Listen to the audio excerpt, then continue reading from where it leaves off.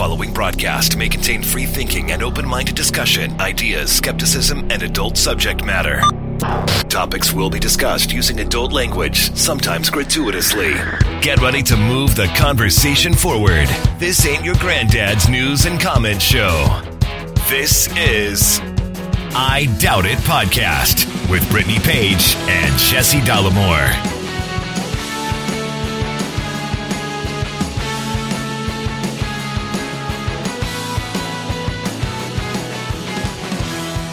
All right, everybody, welcome to the show. Thank you for joining us, episode 738 of I Doubt It. I am your host, Jesse Dollamore, joined today, as I often am, lovely, talented, scholarly lady to my left, Brittany Page, everybody. Are you starting to feel vaccinated? I thought you were going to say normal, and I was really debating on how I was going to answer the question.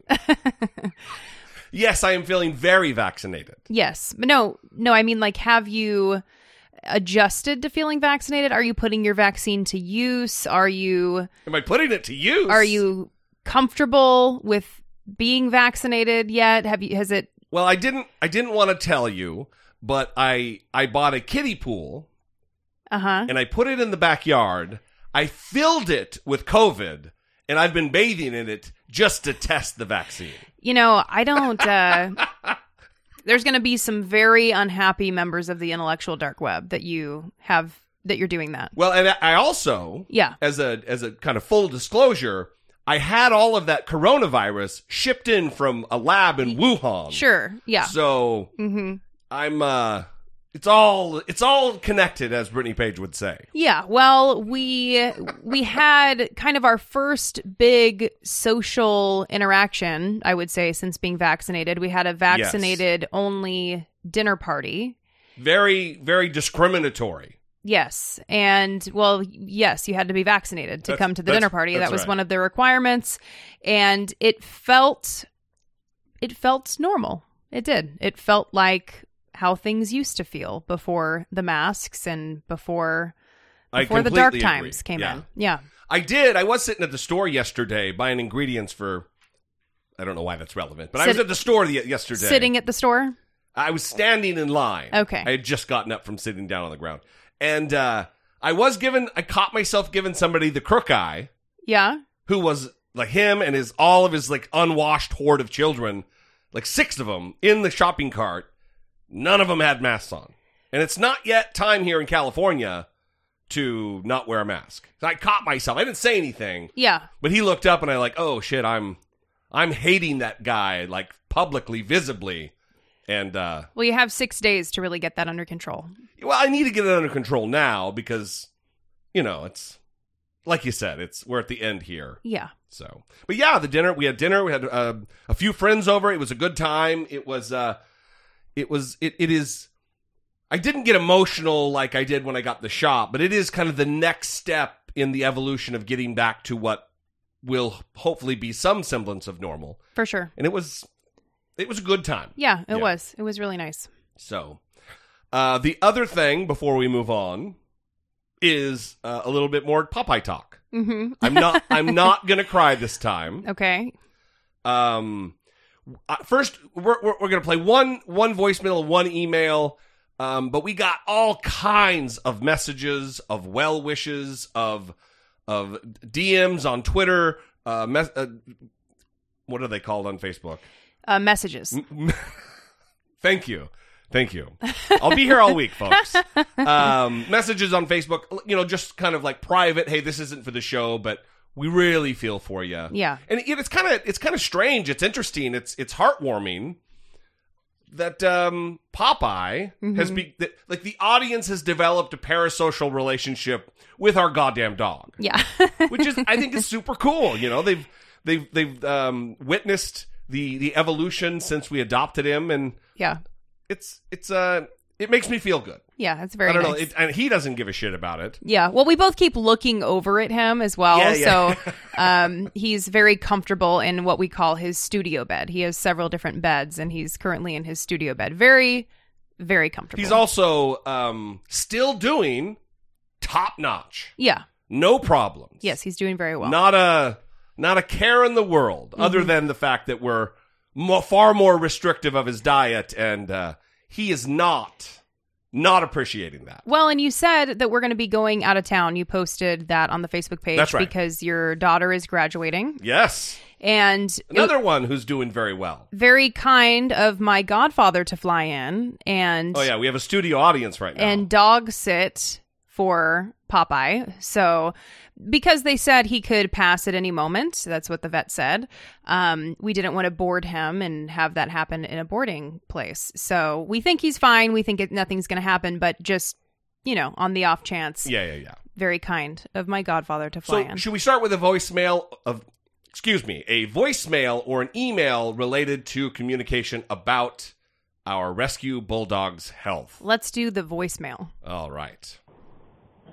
Hey, Jesse and Brittany, it's Ben in Knoxville, and yes, I am driving, but I'm pretty much on the interstate, so I'm not that distracted. And I really just wanted to call and say that I've just listened to your most recent episode, and you guys talking about your experience with Popeye, and I just want to let you know that I understand 100% where you guys are at and what you're struggling with, and, my heart goes out to you. I adopted a pit bull within a month of leaving the Marine Corps. And he was 2 years old then, and I had him until 2017, where he was older. He had tumors growing on his skin. He was in bad shape. And I sometimes feel like I kept him around too long. And I'm not just bringing that up saying you guys are. I'm just saying that, really that I just understand. And I know dogs are our family, and we love them, we care for them, we invest in them. They invest in us. They give so much to us, enrich our lives, and it's a hard thing to let go of. So, I just wanted to say I love you guys, and my heart's with you. And, the best of luck in this situation. Well, thank you, Ben. Very nice. For sure. That is an echo of the sentiments we've been hearing from people, and we very much appreciate it. I don't know why. It does bring me comfort to know people are thinking about us, because it doesn't have any tangible, real world touch on our lives, but it definitely, there is comfort there. And we appreciate it so much. So we also got an email. Hi, guys. I just wanted to express my sorrow for Popeye and you too. I have to tell you a story. My dog Louie was diagnosed with heart failure 10 years ago, and we were told that he had 12 months at most to live and that it would be sudden. For the next 12 months, we gave him heart medication and medications for heart pain. Every time we would come home, we would immediately search the house to see if he was still with us. Like Popeye, he had a healthy appetite, no problems drinking, and for a sick 8-year-old dog at the time, he certainly acted like a 6-month-old puppy. Now, 10 years later, he's still carrying on like a young dog. He coughs sometimes for 8 hours straight. He is not suffering. He's happy. It's like this is all natural for him. We stopped the mess 1 year after diagnoses, and I swear he perked up even more. Most vets themselves are ignorant, smug. It says prices, but I wonder if they mean pieces? Maybe pricks? Autocorrect strikes again. Smug pricks, I think, is what we're going to go with. Did he also call him, ducking something? That's not in here, but okay. I've had 9 dogs in my 68 years, and if they had to see a vet for shots, etc., they would always tell me that he or she had signs of blah, blah, blah, blah, blah. I've always gone by how my dogs act and behave. They all live to a ripe old age. Just saying, don't always take what the vet tells you to heart. Watch your dog. He will tell you when it's time to go to the Rainbow Bridge. Love you guys. Love your show. And Jesse's YouTube show. Love to Popeye. Let me push back on one thing. And I just don't want it just to be stated and then not pushed back on that most vets are this or that. It hasn't been my experience that most vets are dirty pricks or whatever. Smug. I think, listen, people don't go into a profession in a helping profession. And although it's not human medicine, it's still a helping profession. You have to have a passion for animals. I don't think people go into that kind of a job I can't wait to extract as much money from pet owners as I can. They're twisting their mustache in a smoky, cigar-filled room. It's I think they're in it for the right reasons. And, you know, there are certainly some ducking prices of shit or whatever it was. Well, I think when it comes to prognostication, I do not envy vets. I do not envy doctors. I do not envy anyone who's in a position to be telling anyone how much time they have left or how much time their dog has left. I can't. I don't know what goes into that calculus. I imagine that it is often not super accurate. Well, it's also, you're not dealing with someone you can go press on their stomach and go, does it hurt there? Yeah. I'm going to press here. Does it hurt more or less? It's a dog, you know? Yeah. Well, and that's the other thing. They were like, Popeye was totally fine. They strapped him down and shaved his stomach. And we can't even touch his feet. Right. We can't even touch his feet. He was ready to bite your fucking arm off when you pushed him into the shower the other day to give him a bath. We tried to give him a bath. He almost attacked us, and he loves us the most. And they're telling us, we strapped him down, we pinned him down and shaved his stomach. They didn't say it like that, but that's what they did. Yeah, and he loved it. He had a great time. Like he's just going to roll over, lay on his back, and volunteer to have his stomach shaved. Yeah, in a violent, aggressive way, I'm sure. So thank you very much. Sorry, but shit on your email for that long. We very much appreciate it. We're glad your dog was doing well. Yeah, after the diagnosis. all of the dogs. Yeah, seems like the vet was out to get you. So the other thing, moving on from the Popeye situation, is the story we're going to primarily talk about today is ProPublica and the reporting that they did. And I did a video about it yesterday, and we got an email about my opinions specifically surrounding Elon Musk, who, by the way, I'll just give the figure now as a spoiler alert, between 2014 and 2018, paid an effective tax rate on his wealth of 3.27%. The pause was intended. Marinate on that. Think about what you've paid in taxes. If you make $40,000, $50,000, $60,000, $70,000, $100,000 a year, think about what you paid in taxes. Well, and the total income reported on that was $1.5 billion. $1.52 billion. And the wealth growth was $13.9 billion. Right. Total taxes paid $455 million. 3.27%. Now listen, of the billionaires, some of the billionaires we're going to talk about today, he paid the most. Yeah. But 3.27%? Come on. Anyway, somebody wasn't happy because surrounding Elon Musk is a cadre, a cult of individuals who believe he can do no wrong. The tech bros. That's exactly right. The tech bros online. So this is Max. Tell me what you think, though, okay? Because I think when it starts off in a way that kind of creates a tone. So tell me what you think about how it starts. Hey, bud.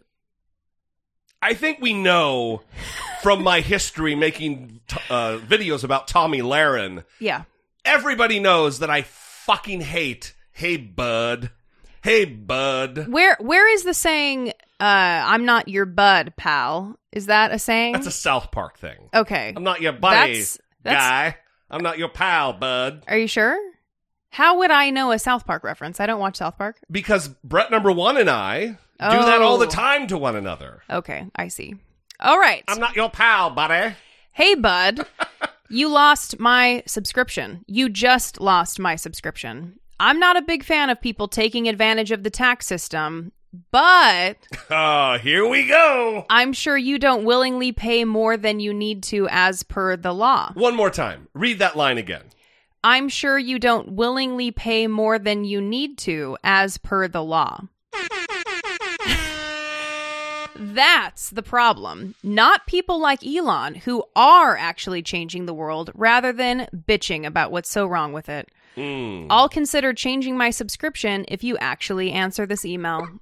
If not, best of luck. That Max. Right there, that is chef's kiss right there. Well, can I just say... I'll consider changing my subscription back if you actually answer this email. But if not, best of luck. I wash my hands of you. I am Pontius Pilate, bro. Well, so he's gonna come back because we're responding to his email. So that's what the promise was. I mean, this is kind of a contract, right? No, it was that he would consider. Oh, he's gonna consider it. I see. Okay. Right. Well, we'll see how it goes. I don't know how we will go on with the threat of Max, my bud, canceling his subscription to the show. Well, let me just say to Max, I really hope that Elon sees this. I mean, you're taking time out of your precious day to defend him online, and I just really hope he sees your efforts, Max. I think it's important, and he really appreciates you as a fan. Or maybe he'll accuse you of pedophilia like he did the hero, Thai Navy SEAL, who was saving those children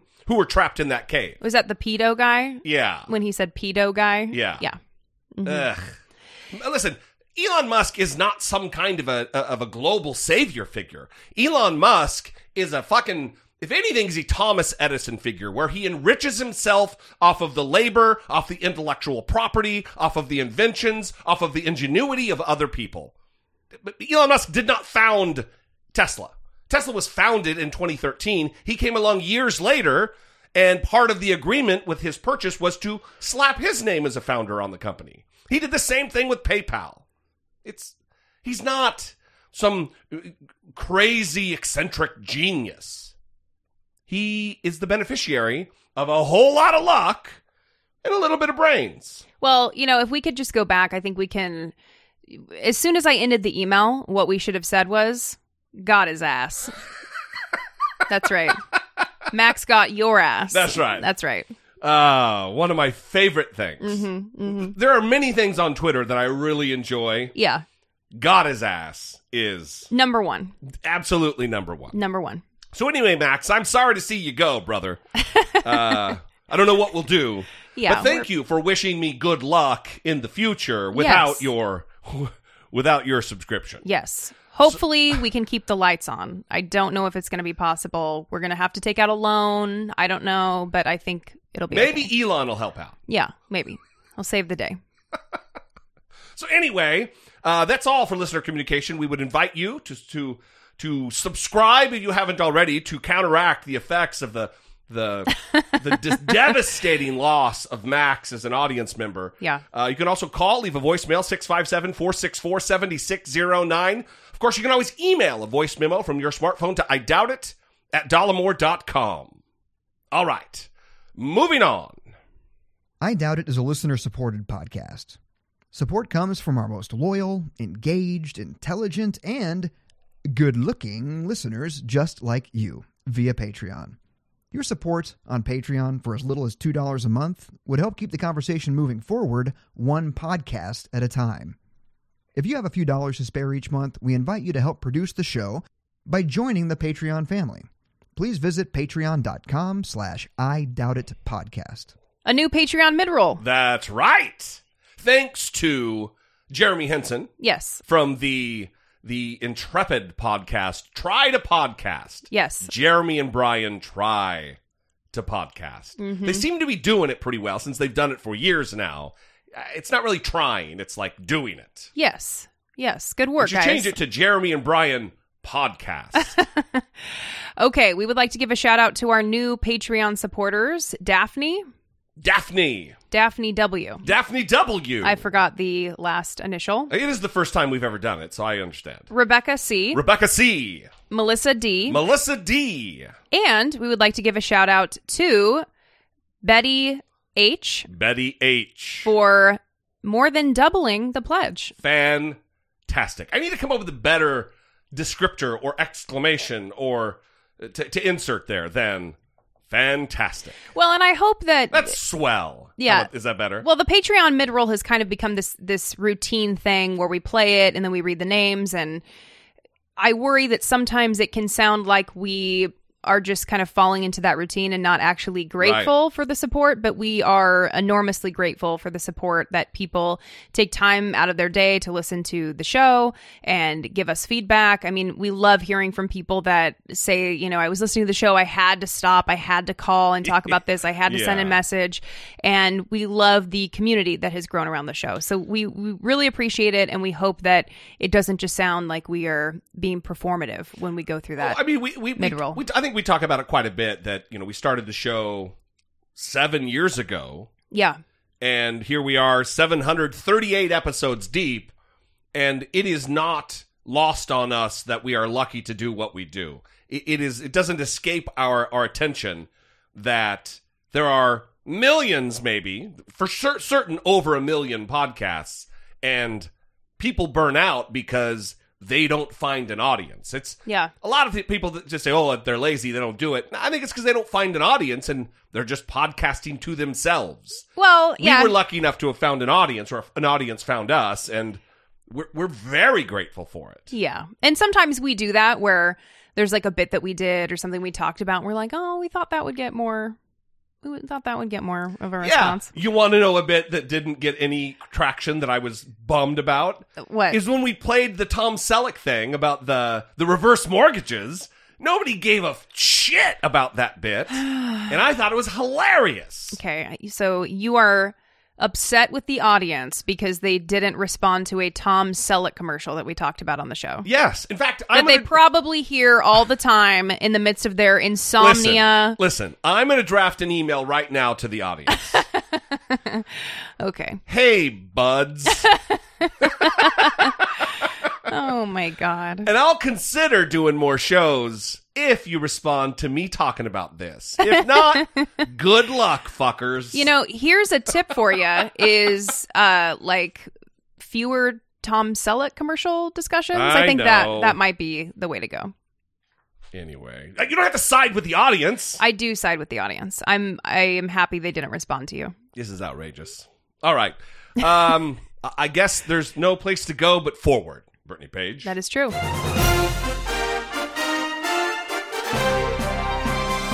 Stalemocracy. Facing down pessimistic politics with realistic optimism. So, Hunter Biden. Hunter Biden? Yeah, well, it's the important stuff that we talk about on the show. And this is a last-minute addition to the program. Well, Hunter Biden, there are reports that he used the N-word multiple times in conversation with, this is the quote from the Daily Mail, his white $845 per hour lawyer. Don't know why that is relevant. So the story, if true, is that Hunter Biden is dropping the N-bomb, not that he has an expensive lawyer or a white lawyer. Why are those additions there? I don't know. Also, well, actually, I do know it's the Daily Mail. Ben Shapiro, which we have a clip of. Well, explaining the situation. Well, Ben Shapiro, yes. So he's explaining the Daily Mail situation. But I want to give Ben Shapiro props before you hear this clip, because at least he's consistent. Like, he's very consistent in his views. So you'll just listen for that, because you're going to hear it. And he has some very, very wise words for us. I said certified freak 7 days a week. Wrong clip of Ben Shapiro. Here we go. Hop on top, I want to ride. I do a Kegel while it's inside. Oh, goddamn, another. So many good Ben Shapiro clips. Extra large and extra hard. I'm sorry. Actual clip, Ben Shapiro. Okay, so here is the full story about Hunter Biden. Now, again, I will say that when it comes to the use of the N-word, there is a difference between calling a black person an N-word with an ER at the end and in jest using the N-word that ends with an A to describe a white person. Now, the latter is also really crude and gross and stupid. It's not racist in the same way that it would be if you were just shouting the N-word at a black person, which is the height of racism, obviously, in American society. But here is the story from the UK. All right, we're going to pause before he gets to the story about Hunter Biden. I know when I want to learn about what is an offensive, racist, derogatory term, my first thought is, who can I go to? Yeah. Who can I go to elucidate this particular issue for me? Yeah. And it's always the white Ben Shapiro. Yeah. That's always who I think of. I think Ben Shapiro is going to be the guy to really shoot me straight about this. Exactly, yeah. He probably thinks that he's really got a lock on it, too. He definitely does. That's the hilarious thing. Yeah. All right, well, let's hear what he has to say about Hunter Biden. Okay, Daily Mail. Hunter Biden used the N-word multiple times in conversation with his white $845 per hour lawyer. His text messages reveal the shocking text may prove embarrassing for his father, Joe Biden, who just last week gave a speech decrying racism on the 100th anniversary of the Tulsa massacre and has sought to portray racial justice as the top priority for his administration. The president's son joked in a January 2019 text to corporate attorney George Maziris about a big penis and said to the lawyer, "I only love you because you're black and true dat, N-word." In another text a month earlier, he wrote to the Chicago lawyer saying, "How much money do I owe you? Because," with 2 A's, "because, N-word, you better not be charging me Hennessy rates." Maziris wrote back, "That made me snarf my coffee," because he's a lawyer and lawyers know that you're supposed to actually just like pretend that your clients are amusing. So, because Ben Shapiro's a lawyer. I'm a lawyer, everybody. I'm a lawyer. Yeah. Listen, first of all, I don't deny or doubt that Hunter Biden could be a guy who drops the N-bomb. That's not like oh no, he's like Mother Teresa. He's a saint. There's no way he could have done. Of course he could have. Yeah. Who cares? I mean, we care, but this is not like they're trying to take Joe Biden down with this story. Well, I mean, it's the Daily Mail. They're going to write about anyone's text message who gets released. They're going to make a story about it. They also guaranteed wrote about the dog who bit the Secret Service agent, too. This is the end of Biden's presidency. Yeah, but the important thing about this clip is that Ben Shapiro is trying to tell his audience that there's a difference between the N-word that ends in ER and the N-word that ends in A. And that it also makes a difference on who the audience is, the intended audience, when you use those two different words. So he's like parsing this into, well, in certain situations, you can use this word and it's not racist. Yeah. So, I mean, that's what I mean. At least he's consistent, where he's trying to argue like, okay, it's about Hunter Biden. Normally, Ben Shapiro would be, against whatever Hunter Biden is doing. Right. But in this case, he's trying to make an excuse for using the N-word. Yeah. Trying to make the argument that it's appropriate in some situations, which tells me, I mean, what are Ben Shapiro's text messages? What are his DMs? Is he using the N-word in certain situations and trying to defend Hunter Biden in this case? Because no, he's not. That's the bizarre thing here. Is that he's saying it's okay, but then reporting on the story as though it's a travesty. Mm-hmm. When it's not good. It is, I don't know if a travesty, but it's racist. Well, when you say it's not a travesty, you're talking about for the Biden administration. Yeah, I mean, I think travesty is it's just a weird word to assign to this. It is racism. If you're using the N-word, that is racist, vile, discriminatory language. That's just it. But if in the opening of the clip, he gives the justifications for use and then reports on the story in a manner to denigrate. So it's either permissible or it's not. It's not permissible when Hunter Biden does it, but totally permissible when in these other instances that he names. It's just, again, it's just constant nonsense from the logic bro, mm-hmm. That's the damaging thing here, is that there are millions or hundreds of thousands, there are countless members of the logic bro community who really do look up to Ben Shapiro as some kind of a kung fu grip, like an action figure mm-hmm. on logic and reason and debate and that's a logical fallacy. It wears on me. It's fatiguing. Yeah. Anyway, I think it is for us all. We'd love to know what you think. Again, 657-464-7609. Of course, you can always email a voice memo from your smartphone to idoughtit@dollemore.com. Now, on to the topic of the day, the one that Max, my bud, cannot get enough of. ProPublica, yesterday, released a story. They are in receivership of the secret IRS files. That's right. Trove of never-before-seen records reveal how the wealthiest avoid income tax. Apparently, thousands of the richest of Americans between 2014 and 2018, ProPublica they're in receipt of all of these documents. And they reveal a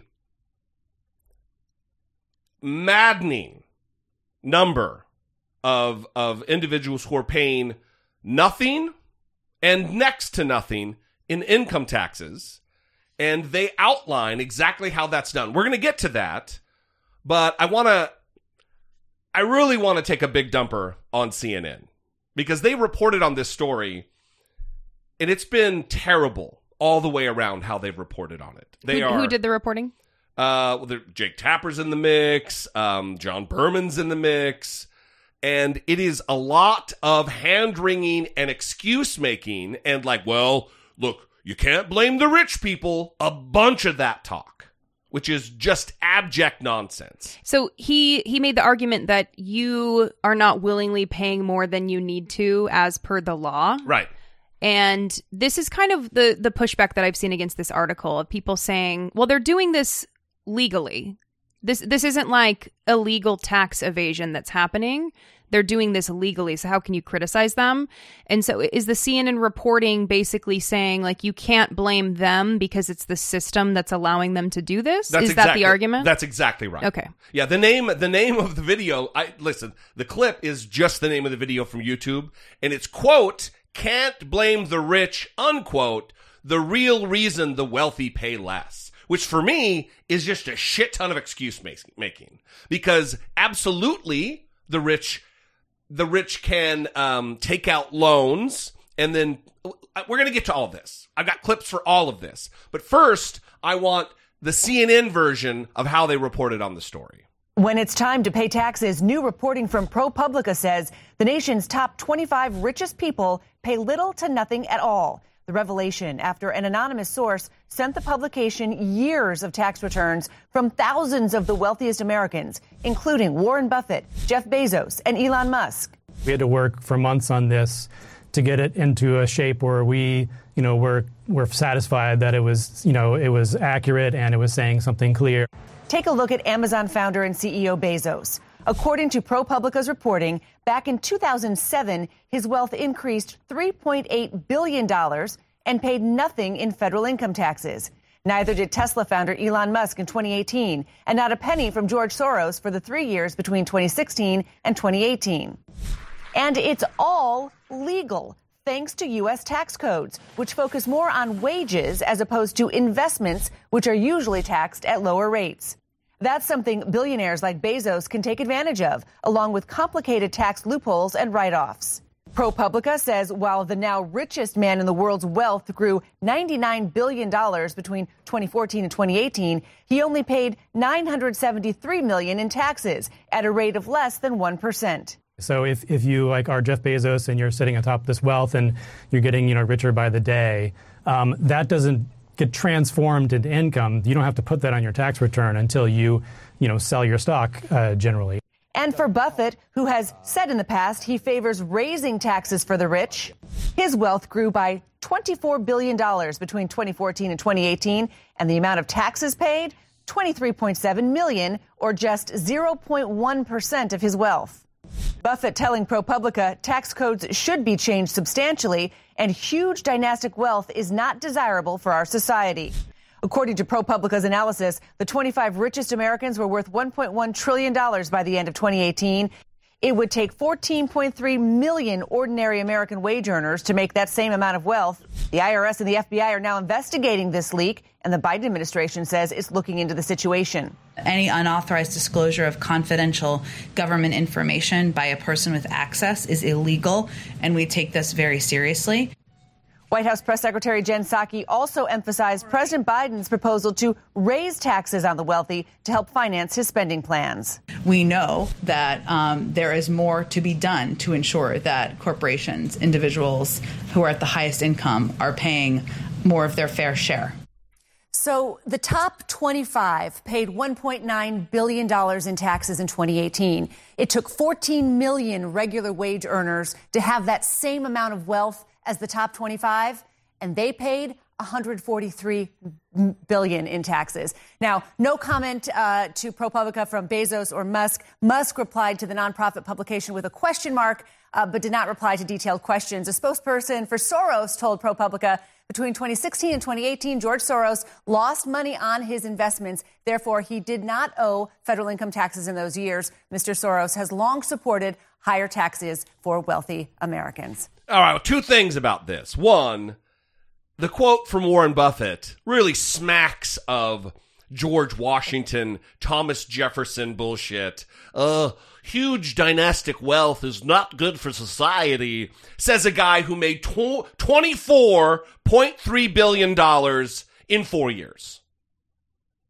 It's like Thomas Jefferson writing, slavery's terrible, as he has hundreds of slaves sewing and farming for him. It's just fucking gross. Well, he's also quoted in the ProPublica reporting saying that it's better for rich people to give their money away, right, rather than through taxes. So again, I support these measures. When's that going to start? I support these. And that's the thing. They would argue that they're doing that. Yeah. That they're actively involved in giving their wealth away. Well, he's worth billions and billions and billions, tens and tens of billions. That $24.3 billion that he made in those 4 years could have just been given away, but it wasn't. Mm-hmm.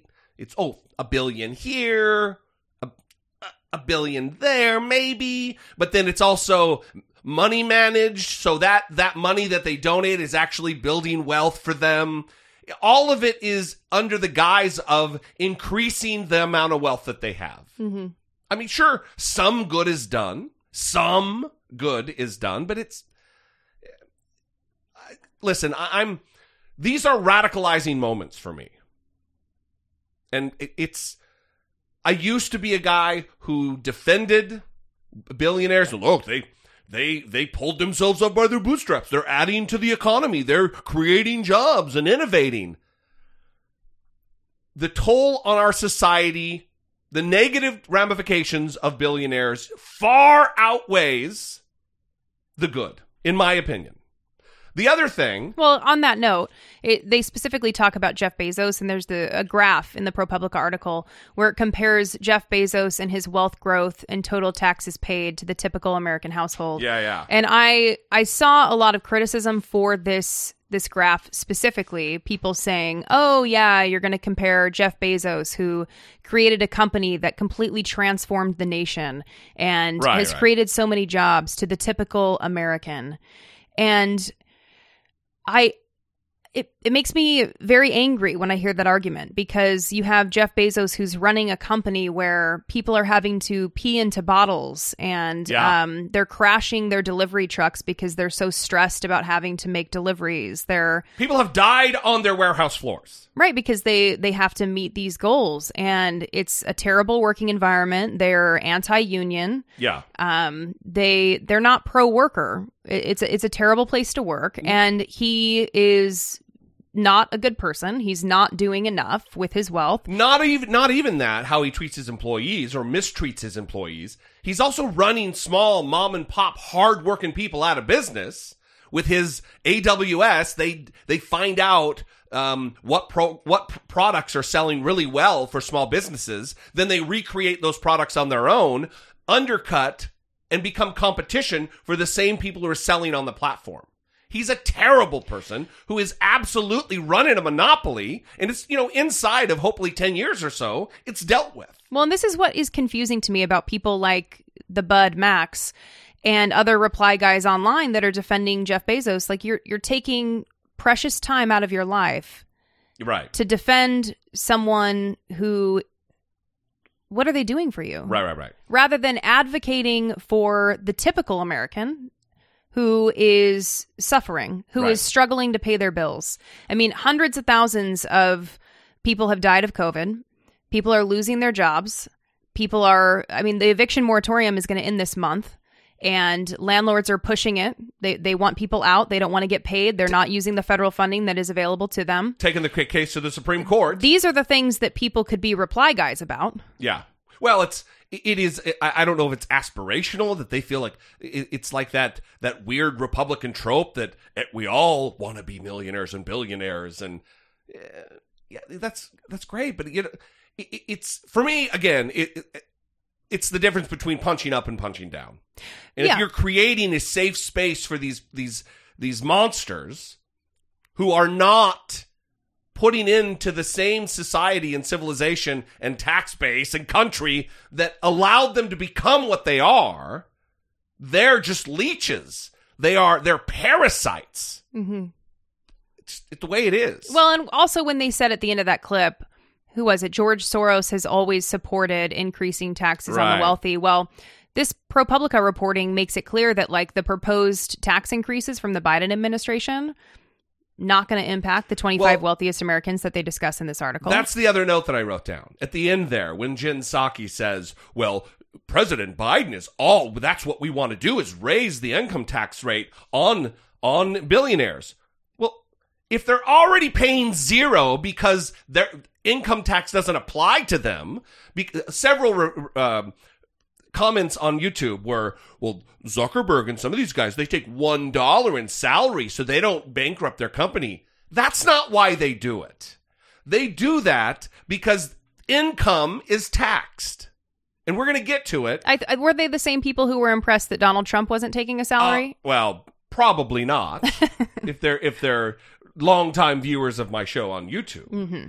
But it's just, they get around, they strategically do what they do to evade taxation by taking out massive loans and then paying a low single-digit interest rate, which is kind of like a tax, to avoid paying 25, 35% in taxes.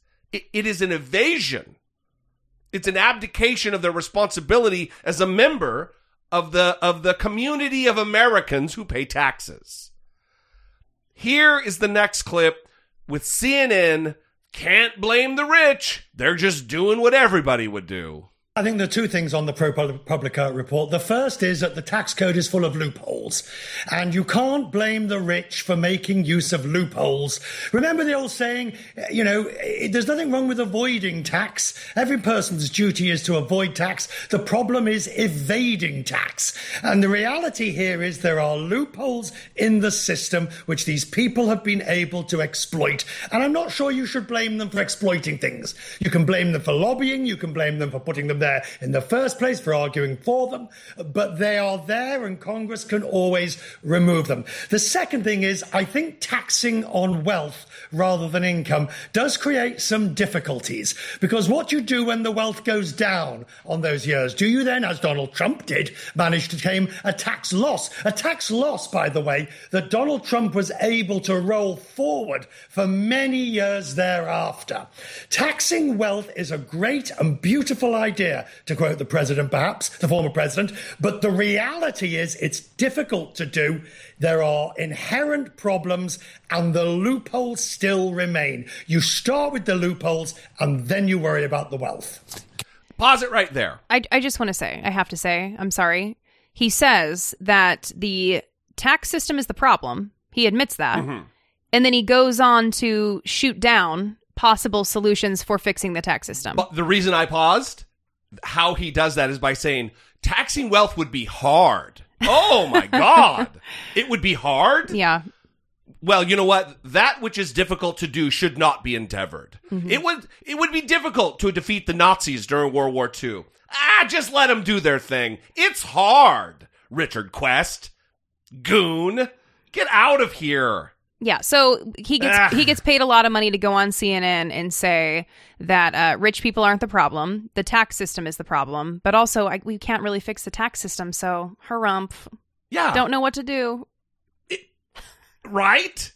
And didn't get pushback. No pushback. Was Elizabeth Warren available, or is she not? We're going to get there. Okay. We're going to get there. All right. The clip continues. Catherine, ProPublica writes about quite an interesting year for Jeff Bezos, saying, quote, in 2011, a year in which Bezos' wealth held roughly steady at $18 billion, Bezos filed a tax return reporting that he lost money. His income that year was more than offset by investment losses. What's more, because according to the tax law, he made so little, according to the tax law, he even claimed and received a $4,000 tax credit for his children, unquote. So again, as with almost everything in the United States, the scandal is not what's illegal, it's what's legal. But the guy has $18 billion and he takes the tax credit? Yeah, you mentioned exactly the phrase that I was going to offer up, which is that what especially when it comes to the tax code, what is scandalous is what is legal, not what is illegal. And by the way, I should disclose Jeff Bezos personally owns the Washington Post, which I work for. But look, this is the tax code working as it was designed to do, as we collectively as a society have programmed it to do. We could make different choices here. We could change the tax code so that people who are very high net worth individuals do fork over more money to Uncle Sam every year, or more frequently in any event. You could do that a few different ways. For example, the main subject, the main cause for all of these high net worth people paying so little income taxes is that basically we only tax most assets when they are sold. This is called the deferral benefit. So you could get rid of that deferral benefit. You could do mark to market for assets, which is complicated for a lot of reasons Richard, I'm sure, can go into. You could have what's called a retrospective wealth tax, which is when these assets are sold, you kind of like work backwards and figure out how much they would have paid if they had marked to market every year. You could do more radical things like having a consumption tax so that when rich people borrow against their assets in order to fund their lifestyles, they're still paying taxes on, the boats and mansions and whatever else they are spending money on. Of course, consumption taxes have other problems, including that they hit poor people as well. But these are choices we have made as a society. So of all the people, CNN has a deep bench that they could draw from. Of all the people that they picked to come on to talk about Jeff Bezos in this segment, they picked someone who works for the Washington Post and really is going to be very tepid about any criticism at all about their boss, because it's not Amazon that owns, it's not a corporation that owns the Washington Post. It's Jeff Bezos. Personally, he owns it. Come on. That's by design. That has to be by design. So if I'm understanding your position correctly, you want these news organizations to be criticizing not just the system, because that's what she did pretty well, I think. Well, but also criticizing the rich people. No, but I want it reported on with some accuracy, because every single thing she said we could do taxation wise, she also undercut it with a giant caveat, like the wealth tax, for instance. Of course, it goes back to exactly the Richard Quest thing. Well, it's going to be really hard. All these loopholes, yeah, they're terrible, but all these solutions we could come to, they're going to be difficult. It's just, and also get somebody else other than a Washington Post reporter who can't objectively report on this story for fear of their job. There's two ways we could go here, clip-wise. Now, we're planning the show in real time. We could go to the ProPublica's minute and a half video that talks about how they evade tax in great detail. And they do a great job. That's why I'm going to play it, because they do a far more clear job of explaining it than I could do. Or we could go straight to Elizabeth Warren's wealth tax. Well, I think we need to end with Elizabeth Warren. We'll end with that. Here we go. ProPublica explaining the loans that they take out, the loophole, not the fact that they are absolutely actively evading contributing to the society they've so greatly benefited from. Some of the very richest Americans pay little in taxes compared with how fast their fortunes grow each year. How? They use a tax strategy known as buy, borrow, die. It's like the ultra-wealthy are living on another planet. Average people need income to pay for basics like housing and food. But the ultra-wealthy don't. They can just live on borrowed cash.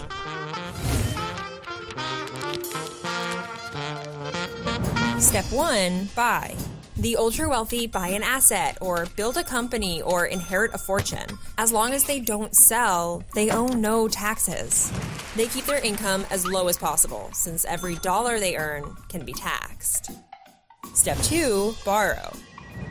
They borrow against their holdings, and the bank gives them a really good deal.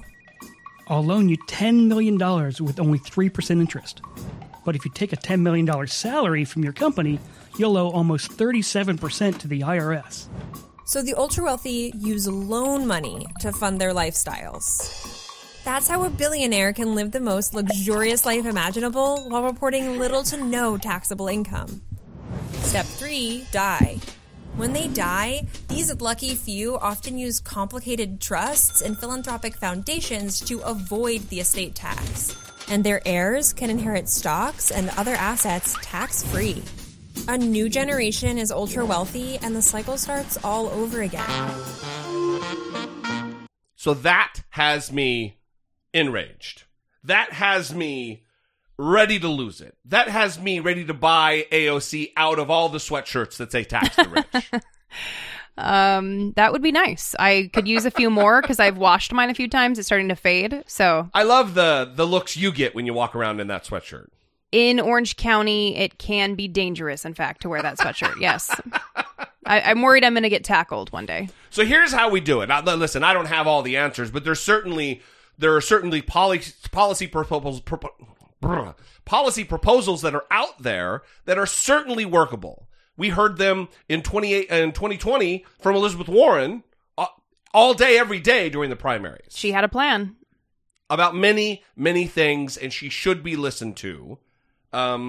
Here's the wealth tax from Elizabeth Warren herself. The rich and powerful have written the rules of our economy and our government to benefit themselves. And here's one benefit for the ultra-rich. After making a killing from the economy they've rigged, they don't pay taxes on that accumulated wealth. Consider two people. An heir with $500 million worth of yachts and jewelry and fine arts, and a public school teacher with no savings in the bank. They both bring home $50,000, and they both pay the same amount in federal taxes, despite their vastly different circumstances. That's a system that's rigged for the top. It's time for a wealth tax in America. So here's how it works. Anyone who has over $50 million in accumulated assets, your first $50 million is free and clear. Your 50 millionth and first dollar, you got to pitch in 2 cents. And 2 cents for every dollar after that. And a few more cents for every dollar of wealth over $1 billion. That's the basic idea that will generate $3 trillion over the next 10 years. Because here's the thing. You built a great fortune in America. Good for you. All we're saying is, when you make it to the top of the top, to the top of the top of the top, pitch in 2 cents so everyone else gets a chance to make it in America. Inequalities in our economy have existed for a long time, and the COVID crisis has just made them worse. With $3 trillion generated from a wealth tax, we can help working families recover and improve their lives. We can make sure that women aren't knocked out of the workforce by the lack of child care. And we can bring structural change to health, education, and economic systems. We need a wealth tax, and we need it now. So I want to focus on the top of the top of the top, because I think what Republicans have done very effectively is you have politicians in their nicely tailored suit and their hordes of money just swimming around like Scrooge McDuck. And they go to these rallies and they tell hardworking, everyday Americans that they should be afraid of tax increases. Yeah. When those tax increases are likely never going to touch the people that are going to these rallies. And when Elizabeth Warren was talking about wealth tax, you would see people who make, they're not making over $50,000 a year. I would see them in my personal connections on social media saying that they are against it. Right. And they get this idea from Republicans who claim that they're going to be harmed by policies like this. They also do this thing, and it seems to work even on relatively smart people, intelligent people who have run businesses, small businesses, but they're millionaires.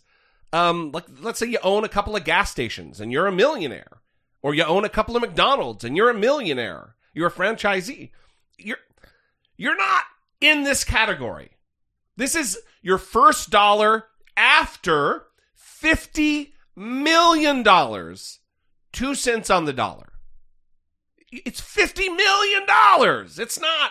It's not, oh yeah, you own a construction business and you're doing well. You make $1 million a year. Mm-hmm. It's a different category. It's a different class of individual financially. And I think that people can't even fathom the wealth. Yeah. And that's part of it, right?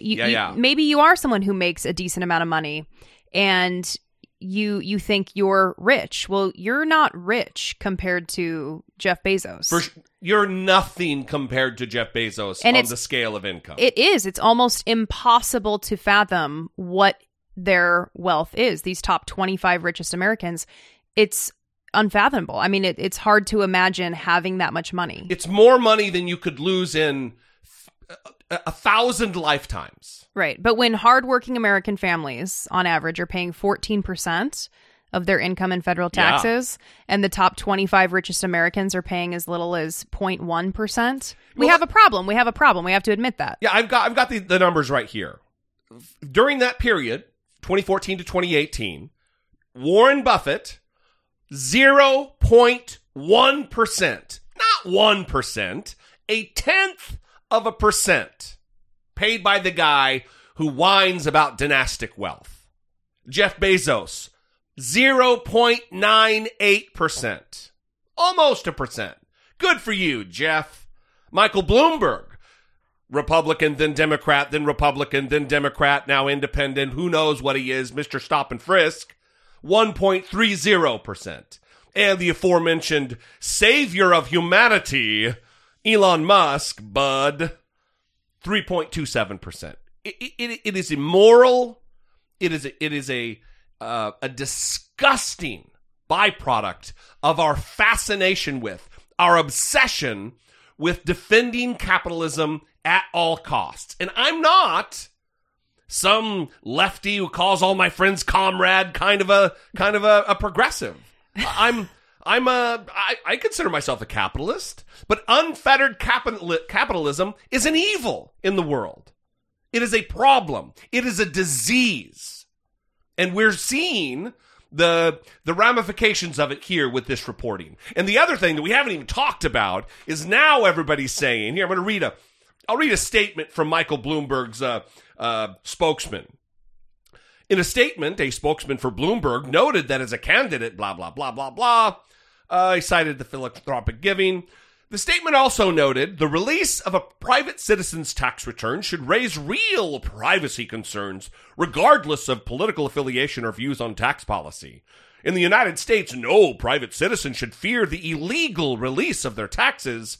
We intend to use all legal means at our disposal to determine which individual or government entity leaked these to ensure that they are held responsible. Nice try, bro. It's the Donald Trump strategy of crisis management. Yeah. It's, leakers and liars.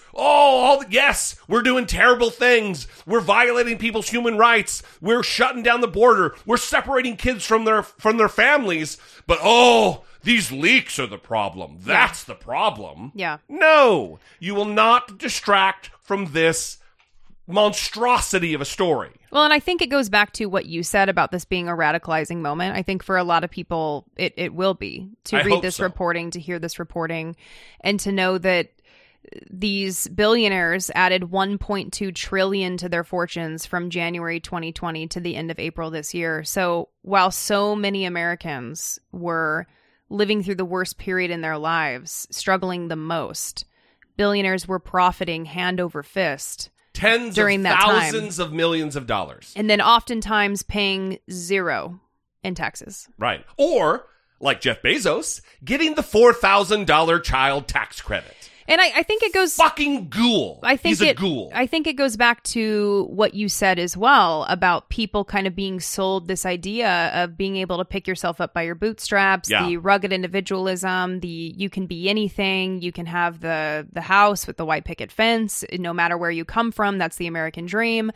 And I think for me, having grown up poor, I always have this idea that I could end up homeless. Like that could happen to me. Like I always feel like it's more likely that I'm going to end up homeless at some point than wildly wealthy. Than wildly wealthy. It's probably not far off the mark though. No, I think that statistically that's probably very true. What's the statistic we talk about all the time, that over 50% of Americans can't cover a surprise $400 cost. I think it was 40% at the time, but it's probably definitely increased given the pandemic. Right. And so, I mean, there's a lot of people that are in very precarious financial situations, and then you have these people. Ugh. Speaking of let's pull this train into the station.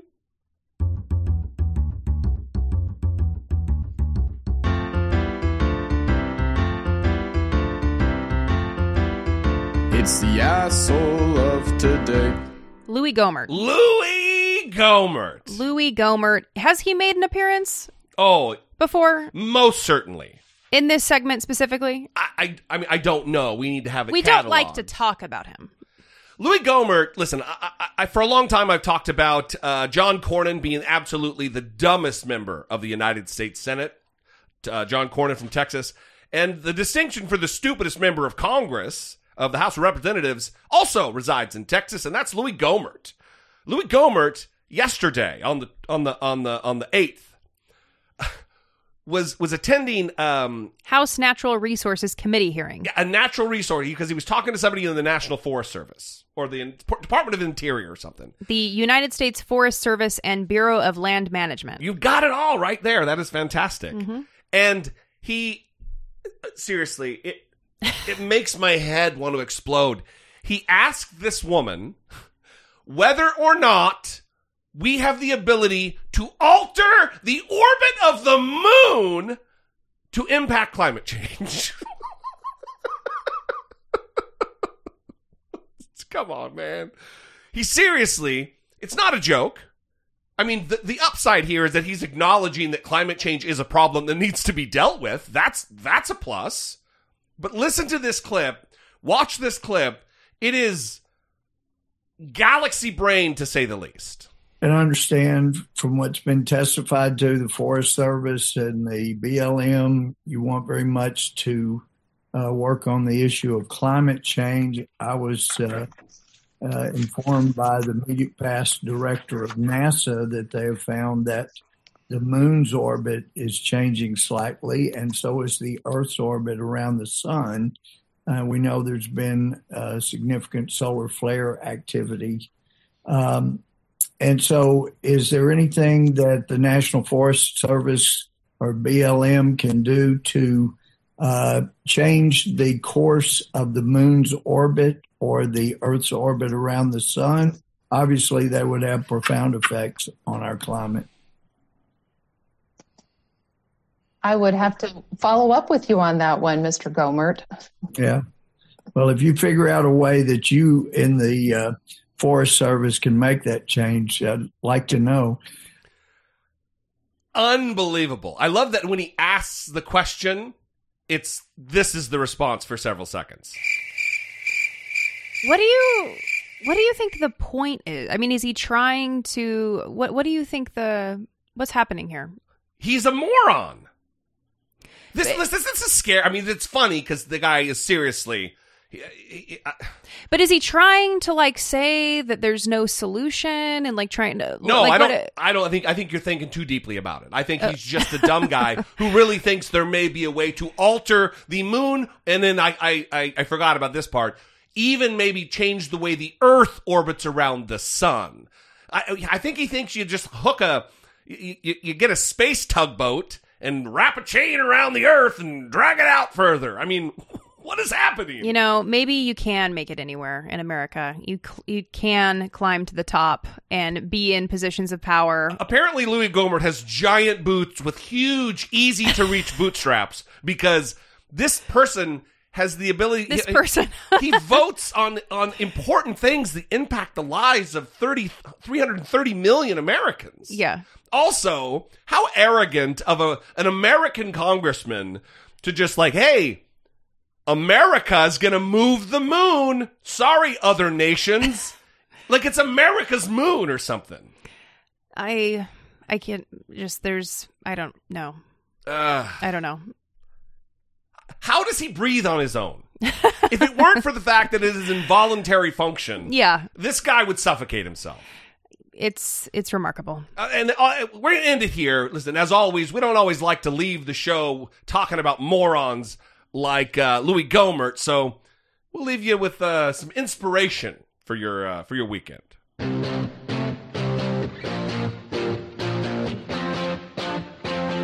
Taking care of biz. 16-year-old Shane Jones in Rhode Island. Yeah. And what Shane Jones has been up to is he turned a hobby into an act of kindness and has begun purchasing contents of storage units at auctions and then returning the contents to their owners. Yeah, so what happens is sometimes when you rent a storage unit, well, not sometimes, if you stop paying for your storage unit for whatever reason, you're unable to, you're sick, whatever, in the contract of your rental agreement, the rental place takes possession of your possessions. Right. And then what they do, because they're not in the business of, having a giant yard sale, they sell it at auction for little to nothing. Mm-hmm. And that is what this kid has done in super altruistic way, is give back to the people who were in a situation, poor enough situation to not be able to keep hold of their belongings. Well, they say one man's trash is another man's treasure, and that rings so true for a sophomore from South Kingstown. That's right, Dan. He has a pretty cool hobby that's helping people in more ways than one. NBC 10's Sam Reed shows us something good. There's a lot of wonder in Wakefield. That 16-year-old Shane Jones home. I go to yard sales a lot. I metal detect. I like recovering things like that. Almost anywhere you look, he's got an assortment of antiques. Yeah, it's copper. Typically, he buys his treasures right from their original owner, until he saw a YouTube tutorial on purchasing abandoned storage lockers. Soon, he was hooked. And you have a certain amount of time to bid on it. A few months ago, he purchased one in Providence. I worked last summer and just used what I got from that. But instead of feeling excited to see what he just bought, he was sad when reality set in as to why it was there in the first place. This isn't something like yard sales where they gave it to me and sold it to me. This is like where their stuff was taken because they couldn't pay it. So using names and information found in abandoned boxes, he tracked down a woman in a nursing home and gifted items that belonged to her son back to her. It was good. I liked it. Next, he bought one in Narragansett. It actually had family heirlooms in there. And once again, he solved the mystery, returning the items to their original owner. They were all very happy. They tried to offer me money to repay it, and I didn't accept it just because it was something to do, and it was nice. To keep the joy going, he bought one in Johnston. It belonged to a woman from Connecticut who fell on hard times after her baby passed away. She sent messages to Shane. Everything she had to remember her child was in that storage unit and returned to her. Really a lot of gratitude. She was just really happy. Shane says he doesn't mind spending his hard-earned money to help others because this gesture is priceless. Well, it's not mine. Why just let other people suffer as I succeed? Shane tells me he plans to continue purchasing these storage units. Showing you something good. I'm Sam Reed. I didn't hear the last few seconds because I've been sitting here knowing I was going to have to talk first and telling myself not to cry. Yeah. So can you talk? I like the last line from the kid there that why should other people suffer while I no you're getting ready to cry. I'm sorry. I'm getting ready to. Yeah. Why should other people suffer while I'm here succeeding? It is a sentiment that is beautiful to hear from a teenage boy who clearly has a heart of gold. Sounds goofy, but this is a kid who needs to run for office. Hopefully he moves to Texas and runs for Louie Gohmert's seat. Well, and I know I keep returning to this comment of how irritating it is to me that people spend their time online defending people like Jeff Bezos and Bill Gates and whoever it might be when people like this exist. Yeah. Shane Jones, who is 16 years old and for fun using his money to buy storage unit items, track down who owns them, and return them to the owners. Yeah, and we're not talking about $5 in the auction. I mean, the auctions that they showed on screen were $100, some more. It's when you're a kid, that's money for sure. Yeah, and it's very selfless. Yes, to be doing what he's doing, and I'm sure one of the messages on the screen because if you're listening, you didn't see it. It's someone whose baby died of SIDS. Mm-hmm. And she's thanking him. And she lost all of that thing. I mean, think about the desperation, the situation that you're in to lose your storage unit that contains things, memorabilia, mementos from your child who died. I mean, that's a situation. That's not just like, that stuff's not important. Mm-hmm. I don't care. Let him have it. Right. That's gut-wrenching. And this he's doing a service to his community. So it absolutely warranted taking care of biz. Mm-hmm. Shane Jones, Rhode Island teenager. Thank you very much. We love you guys. We appreciate you. If you would like to help support the show, help produce the content we make on the podcast, you can go to patreon.com/IDoubtIt. Podcast is the new one. We'd also would encourage you to sound off to help us move the conversation forward on an episode-by-episode basis. You can call 657-464-7609. Of course, you can always email a voice memo from your smartphone to idoubt@dollamore.com. Is there anything else, Brittany Page? There is not. There is not. We will see you next time. We love you guys. For Brittany Page, I'm Jesse Dollamore, and this has been I Doubt It.